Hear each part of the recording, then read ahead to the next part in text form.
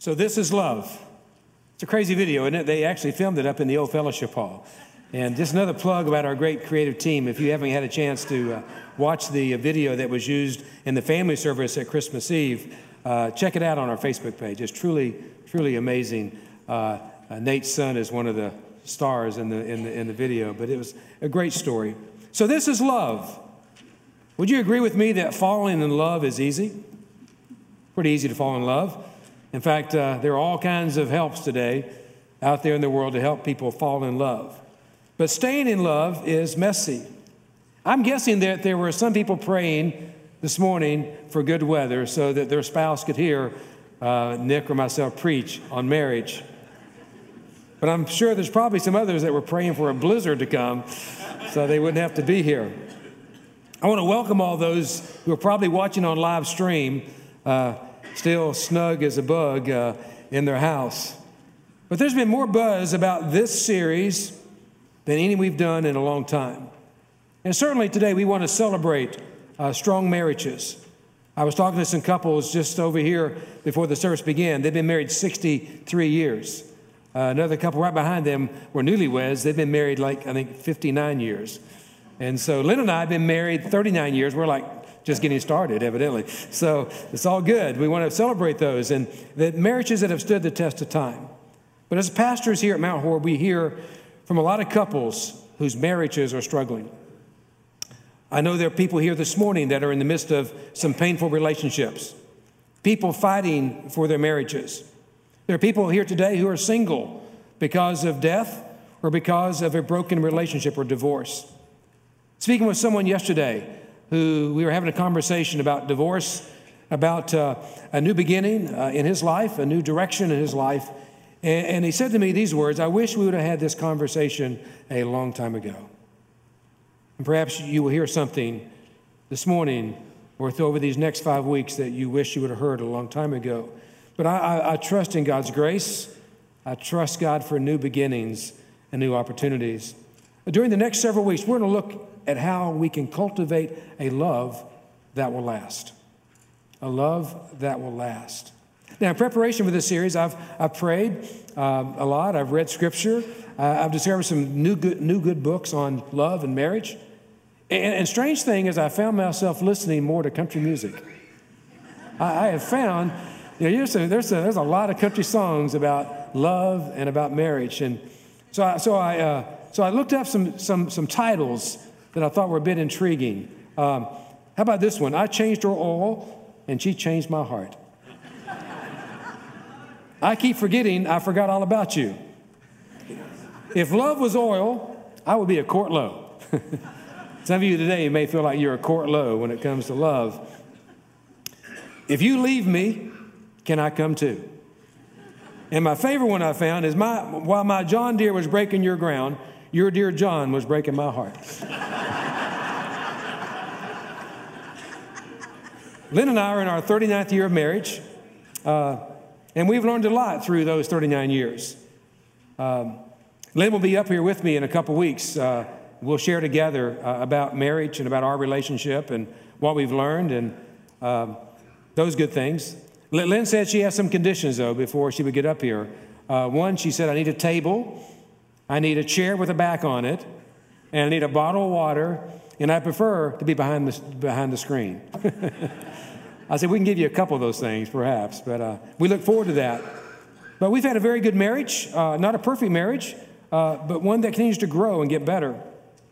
Like every married couple here today, we've experienced times of frustration. We've had disagreements. We've had challenges. There have been highs. There have been lows. And now we are having the fun of growing old together. But in these 39 years, the one thing we've never lost is our love, our appreciation, our respect, and our awe for each other.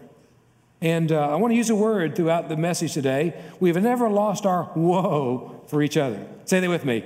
Whoa. I didn't say whoa. I said whoa, right? What is that? Whoa, definition. I looked it up. It means express surprise or command attention. Surprise. So what is God's design for whoa? In Genesis, God created this incredible world. And what did God say about the world that he created? What did he say about it? It is It is good? No, he didn't say that. He said what? It is very good. He said it is very, very good. And when God calls something good, it's not kind of good. It's as good as it gets. And so God takes Adam and puts him right in the middle of the garden. He tells Adam, I want you to take care of it. I want you to enjoy it. But Lynn read for us a scripture from Genesis chapter 2 and verse 18. Then the Lord God said, it's not good for man to be alone. Now keep in mind, chapter 3 of Genesis hasn't happened yet. There is no sin yet. There's no brokenness. And yet God recognizes that something isn't quite right. Adam is alone, and it's not a good thing. Now, God created Adam in his own image. And one of the things we know about God is that God is relational. God is about relationships. In fact, when you and I shared together in the Apostles' Creed, we affirm that God is represented by God the Son, God the Father, and God the Holy Spirit. God in three, God in one and three. A hard doctrine to understand. But it reminds us that God is relational. And because he made us to be in relationship with him and with others. With others. You know, God wanted Adam to have a companion, a partner, a co-equal. But he also wanted Adam to have this incredible, deep sense of appreciation and respect for that partner.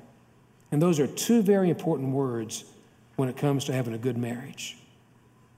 Appreciation and respect. And apparently it worked, because when Adam first laid eyes on Eve, he recited the first poem. In verses 23, the man said, this is now bone of my bones and flesh of my flesh.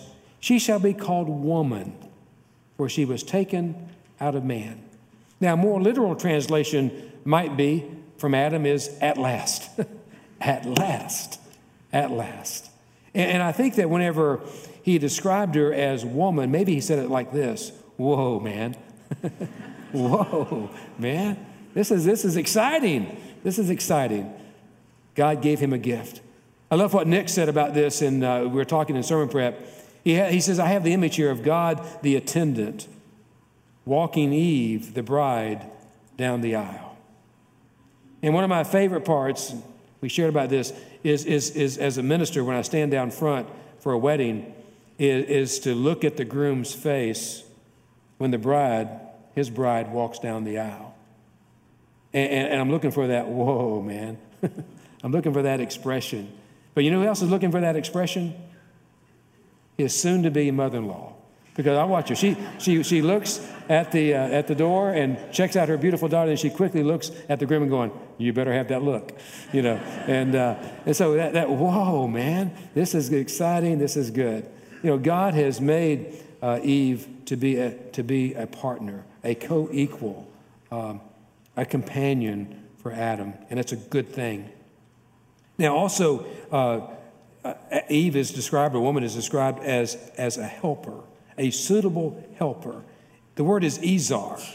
It's a Hebrew word, Izar, and it means helper, but it also describes that when God rescues Israel. In fact, it's used 17 times in the Old Testament, and 16 of the 17 times, it's God rescuing or redeeming Israel. I believe that Eve rescued Adam because he needed rescuing. I want to say to you that Lynn, my wife, has been a tremendous helper to me.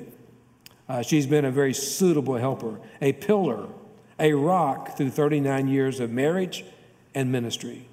And I couldn't do what I do at this church without her support, without her faithfulness. I can tell you the times that I've left the house in the morning to come here during the week or even on Sunday mornings when I don't see her doing devotions and doing her prayers.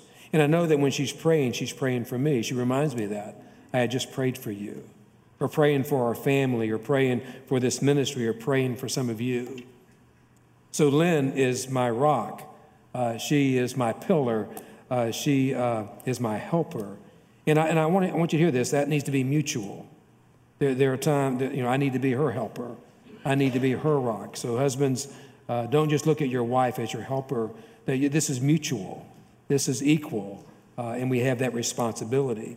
But I also believe that Lynn helped rescue me. I grew up in you heard me say it before, a very dysfunctional place. And when I married Lynn, she welcomed me into a very stable family, a very stable environment, and it was good for me. It was a good thing. So that's God's design. I think God has designed creation so that we find people in our lives that can come alongside and help us become all that God wants us to be. You know, there's all kinds of interesting theology here about how God made Adam and then he made Eve, and how Eve was brought out of Adam, and how almost like there was a separation. You know, in fact, one of the theologians that I really, really like in seminary talked about that Adam was a human being, and then God made them into male and female, but then brought them back together in marriage so they could become one again. You know, and so marriage is a way of completing us. You know, we find our fulfillment in God, but this partner that God brings into our life has a way of fulfilling us and making us all that God wants us to be. So how do we discover the woe? You know, God again recognizes that Adam is lonely. But when God recognizes that Adam is lonely, according to Scripture, he doesn't do something about it immediately. He doesn't do something about it immediately. In fact, instead he tells Adam, hey, I got a job for you. I want you to go name all the animals.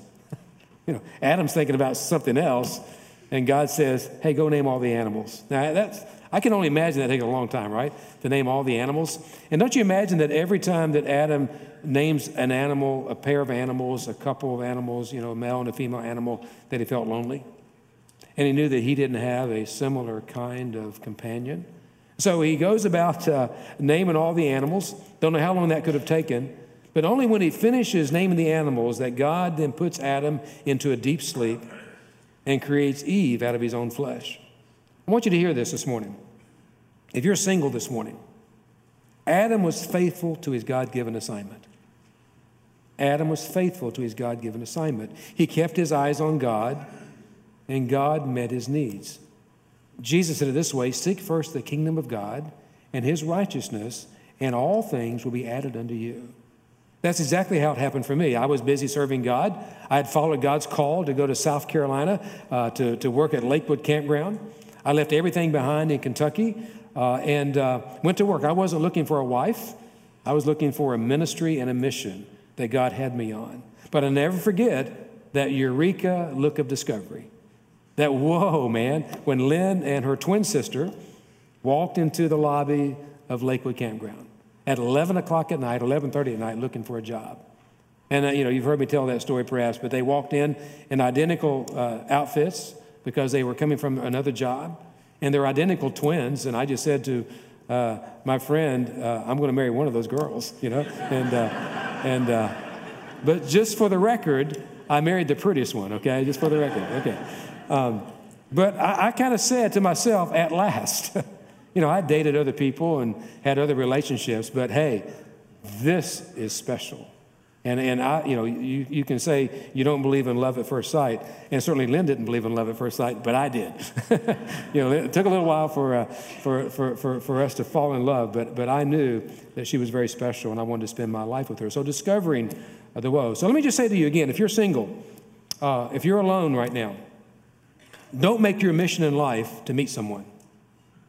Don't let your mission in life be to meet someone.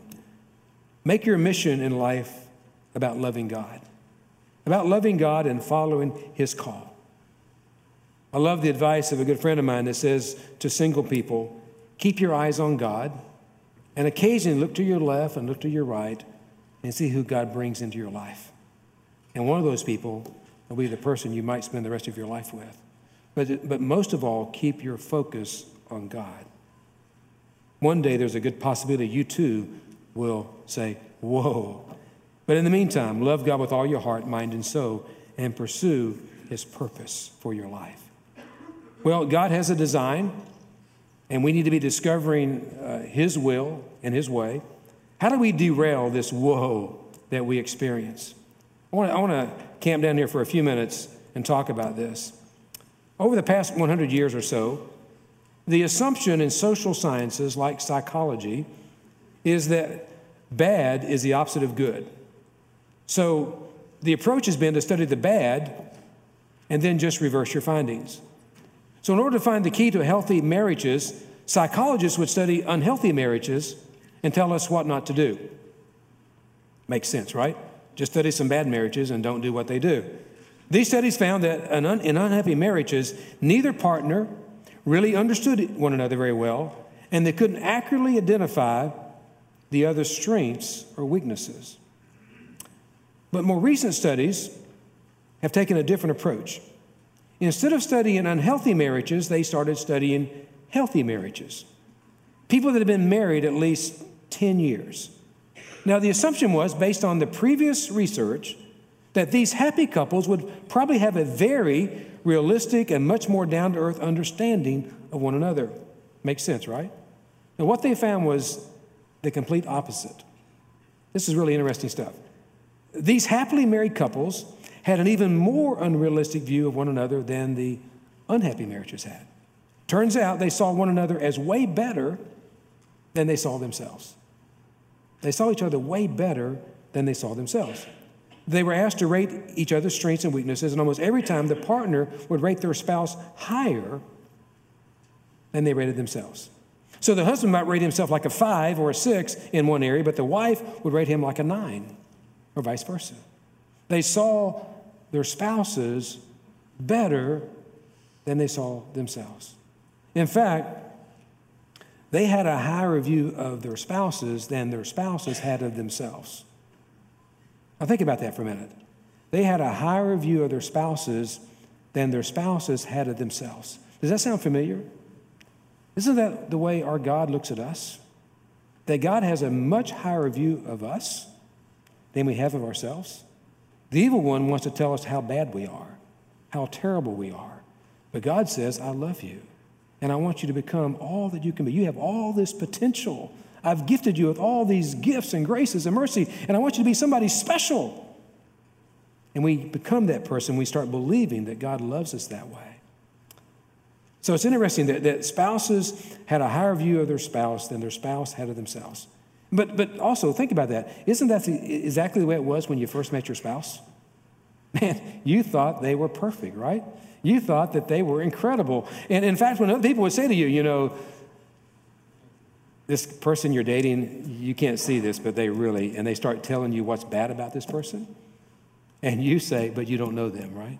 You don't know them the way I know them. I'm sure that there were people in Conway, maybe even some people in Lynn's family that said, you know, that Jeff guy, he's got long hair, and he's from Kentucky, and he's from, really, seriously. And I think Lynn said to them, but you don't know him like I know him. You know, for years, I thought her dad really liked me. You know, when we were dating, I thought, wow, I've really got this thing. And I found out much later that he was telling her all the time, you need to get rid of this guy. This guy is trouble, I'm telling you. So, but thank goodness she saw something in me that her dad eventually saw in me, I think. But anyway, I think we get along great now, her dad and I. But that's what makes it special. But what happens to that? What happens to that whoa feeling that you have, that awe, that admiration, that appreciation? What happens to it? Well, as life goes on, we can get disappointed, we can get hurt, we can get let down, we can get bored, and slowly but surely we stop celebrating them for who they are and start focusing more and more on who they aren't. And not what they do, but what they don't do. And that's when intimacy starts to break down. And that's when things like resentment and contempt and bitterness start to creep in. Nick and Trevor turned me on to an author by the name of John Gottman, and he's an expert on marriage. He's a Jewish guy, a good writer. I don't agree with everything he says in his books, but there's some really, really good, practical, helpful stuff there. And he talks about identifying 4 negative behaviors that are predictors or can predict divorce, and how changing those behaviors can significantly change your relationship. And with God's help, I believe we can make those changes. So I'm going to lift up for you what he describes as the 4 horsemen, things that can really cause problems in your marriage, that will derail the woe that you had at one time. The first one is criticism. I'm going to spend a lot of time on these, but criticism. Now, a complaint will focus on a specific behavior. A criticism attacks the character of a person. There's a difference between a complaint and a criticism. Criticism attacks the character of a person. Criticism is, you always talk about yourself. You're so selfish. What's the antidote for that? I'm feeling left out by our talk tonight. Can we please talk about my day? You see, the antidote for criticism is to complain without blame. To complain without blame. There's going to be times that we all have things that we're not happy about. But let's make sure we don't blame when we complain. The second one is defensiveness. You ever heard that one? Defensiveness is defined as a self-protection, a form of righteous indignation, of innocent victimhood in an attempt to ward off a perceived attack. The problem with becoming defensive is it never solves the problem. When you get defensive, the problem is never solved. Defensiveness would say, it's not my fault that we're always late, it's your fault. Now, don't raise your hand if you've heard that before. It's not my fault, we're late, it's your fault. The antidote would say, well, maybe it is part of my problem. I need to perhaps think more about time. I need to maybe get home earlier next time. I need to maybe get started getting ready earlier next time. See, the antidote for defensiveness is to accept some of the responsibility. Because the thing that I've learned about marriage through the years, 39 years of ministry and marriage, is there's two sides to every story. Not just your side, not just his side, there's two sides. So take a minute and don't be so defensive. And maybe see that maybe you had a part to play. Now, the third one, very important, is contempt. Contempt. Statements made with an air of superiority. You've experienced contempt before, have you not? We identify it with sarcasm, cynicism, name-calling, eye-rolling. Don't do that. Eye-rolling, sneering, mockery, and hostile humor. Gottman says that contempt is the greatest predictor of divorce and must be eliminated. Contempt. I believe contempt is getting close to what Jesus described as a hardened heart. When your heart becomes hardened. Contempt is poisonous to a relationship because it conveys disgust. But the antidote is building a culture of appreciation and admiration. In your program today, you have homework. We don't usually give you homework, but you have homework today. And so if you didn't get a program, make sure you pick up one. But there are 5 days here of activities. And one of the things that they're working on is to discover appreciation and to help you rediscover the woe in your relationship. But there's one more. Let me give you one more of the 4 horsemen. The fourth one is stonewalling. That occurs when the listener withdraws from the conversation. And the thinking is, if I can just shut it out, the problem won't be here anymore. Now, the antidote for stonewalling is take a break. Let me define that for a minute. Take a break. It doesn't mean 2 hours. It doesn't mean 2 days. It doesn't mean 2 weeks. It doesn't mean 2 months. It doesn't mean 2 years. I read something, saw a headline, didn't read the article, that a husband finally spoke to his wife after 20 years. That's stonewalling, right? The experts say on stonewalling, you wait 20 minutes. 20 minutes. 20 minutes. Lynn and I will talk about this a little bit. We've had to learn how to get past that, and I'm more extroverted, Lynn's more introverted, and with that, Lynn would get mad, she would go, and when Lynn shut the door, I knew I was in trouble, right? The door was shut, and I couldn't go in. And so, it was great when Aaron and Ashley were there, I could send them in, And now it's hard to get Harper to go in. I'm not going in there, Harper, go in. No. But anyway, no, it's all good. We're getting better at that. I'm waiting 20 minutes. I'm trying to wait 20 minutes. But it's just a time to cool down. But you go ahead and handle the problem. Because if you don't handle it, it's going to really boil up and get much worse much later. So I believe with God's help, with good principles, with good scripture, perhaps with good conversation, maybe with good counselors, we can work through some of those. So if those 4 things are evident in your relationship right now, or if they've been a part of a relationship in the past that didn't end well, I believe you can get some help to learn how to handle those 4 things. Very important: criticism, defensiveness, contempt, and stonewalling. So how do we defend or guard the woe? I want to spend a few minutes talking about that as we close today. The first thing I want to talk to you about is honor. Honor. In our marriage vows that I give, that Lynn and I took, one of the things is we say is, I will honor her. right? You said that in your marriage vows, right? I will honor him. I will honor her. What does that mean to honor? Honor is to treat someone with respect. It's to treasure. It's to see someone as a prize. I love these words from 1 Peter, chapter 3, verse 7, taken from the Message, paraphrase. The same goes for you husbands. Now, let me just stop there, husbands. I want to speak to you all for just a minute. But this honor thing is mutual. One of the keys to having a great marriage is mutual respect of each other, mutual treasuring, and mutual honoring, okay? Just the same with helper. The wife and the husband are to help. And so don't take anything I said today that says, husband, don't go home and tell your wife you're supposed to be helping, do this, do this. No, we're both supposed to help, right? And we're both supposed to honor. Because I shared this verse at men's prayer breakfast on Friday morning, and I gave men 7 steps to honor their wives. And I'm going to give you those in just a minute.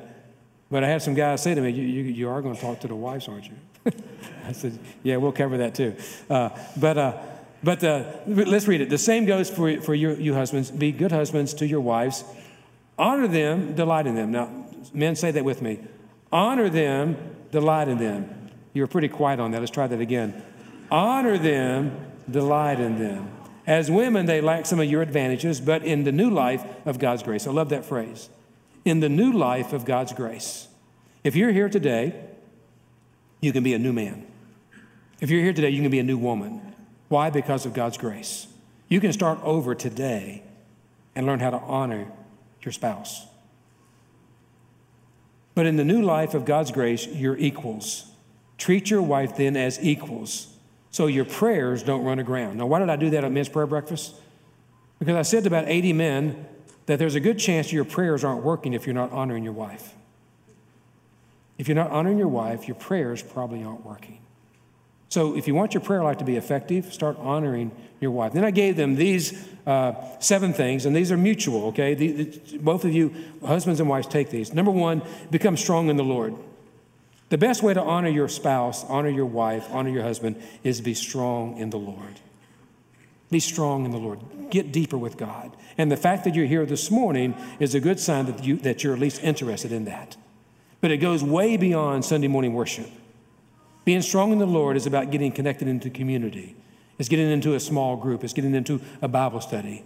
It's you as a couple learning and studying God's word together. Become strong in the Lord. Number 2, believe the best about her.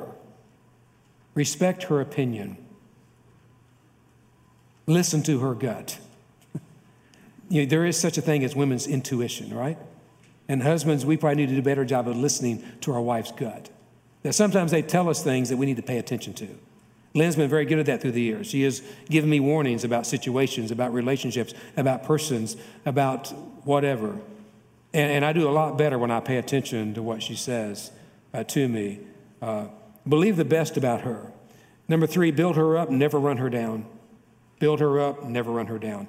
Men, to you directly, if you're in a group of men talking and they're talking about their wives and they're running them down, step away. Don't be a part of that conversation of running down your wife. And wives, same thing. Certainly don't run down your husband with a group of gals. Don't get on Facebook.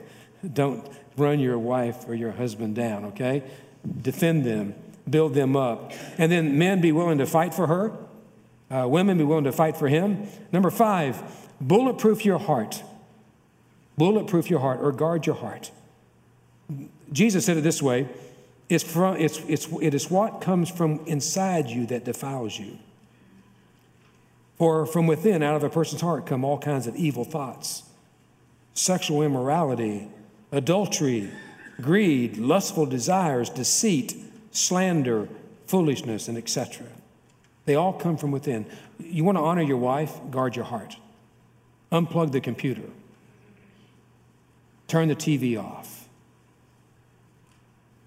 Quit having conversations and text with people you shouldn't have conversation and text with. Guard your heart. Honor your spouse. Wives, same thing. Guard your heart. Don't let other things come in your heart that shouldn't be there. Number 6, bear your heart. There are times, men, we need to confess our weaknesses and our struggles to our wives. At the very lowest of my moments, Lynn has been there to hear my confession. Lynn has been there to hear me struggle and to hear me wonder if I want to keep doing what I'm doing. And she's been there not only to hear that confession, but to pray for me and pray with me about those things. And then the last thing I said to the men, I'll say to all of us today, bring her to God in prayer. You want to honor your spouse, pray for your spouse. Pray with your spouse. But pray and bring her to God. Honor is such an important way to recapture the woe, to defend the woe, to guard it. Then one final thing is gratitude. Gratitude. You know, gratitude is relational. And we come here to express our gratitude to God because God has done great things for us. But relationships is about gratitude. In fact, studies have shown that people who consistently practice gratitude have stronger immune systems and lower blood pressure. It's a good news to hear, right? How do you lower your blood pressure a little bit? Start talking about gratitude. Start becoming thankful people.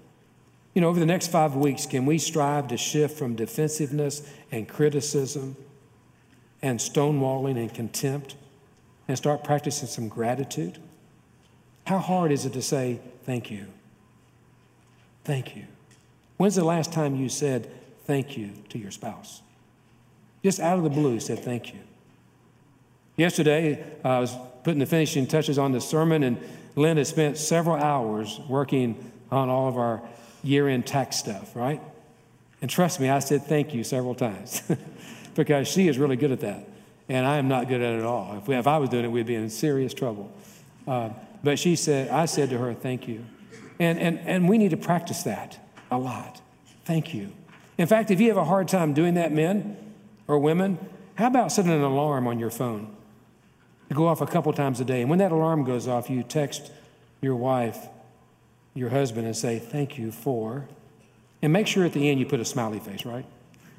Or, hey, I've learned how to put that little heart thing on there, you know. They got those little things that you can make a little heart that kind of does this number, you know, boom, boom, boom, boom.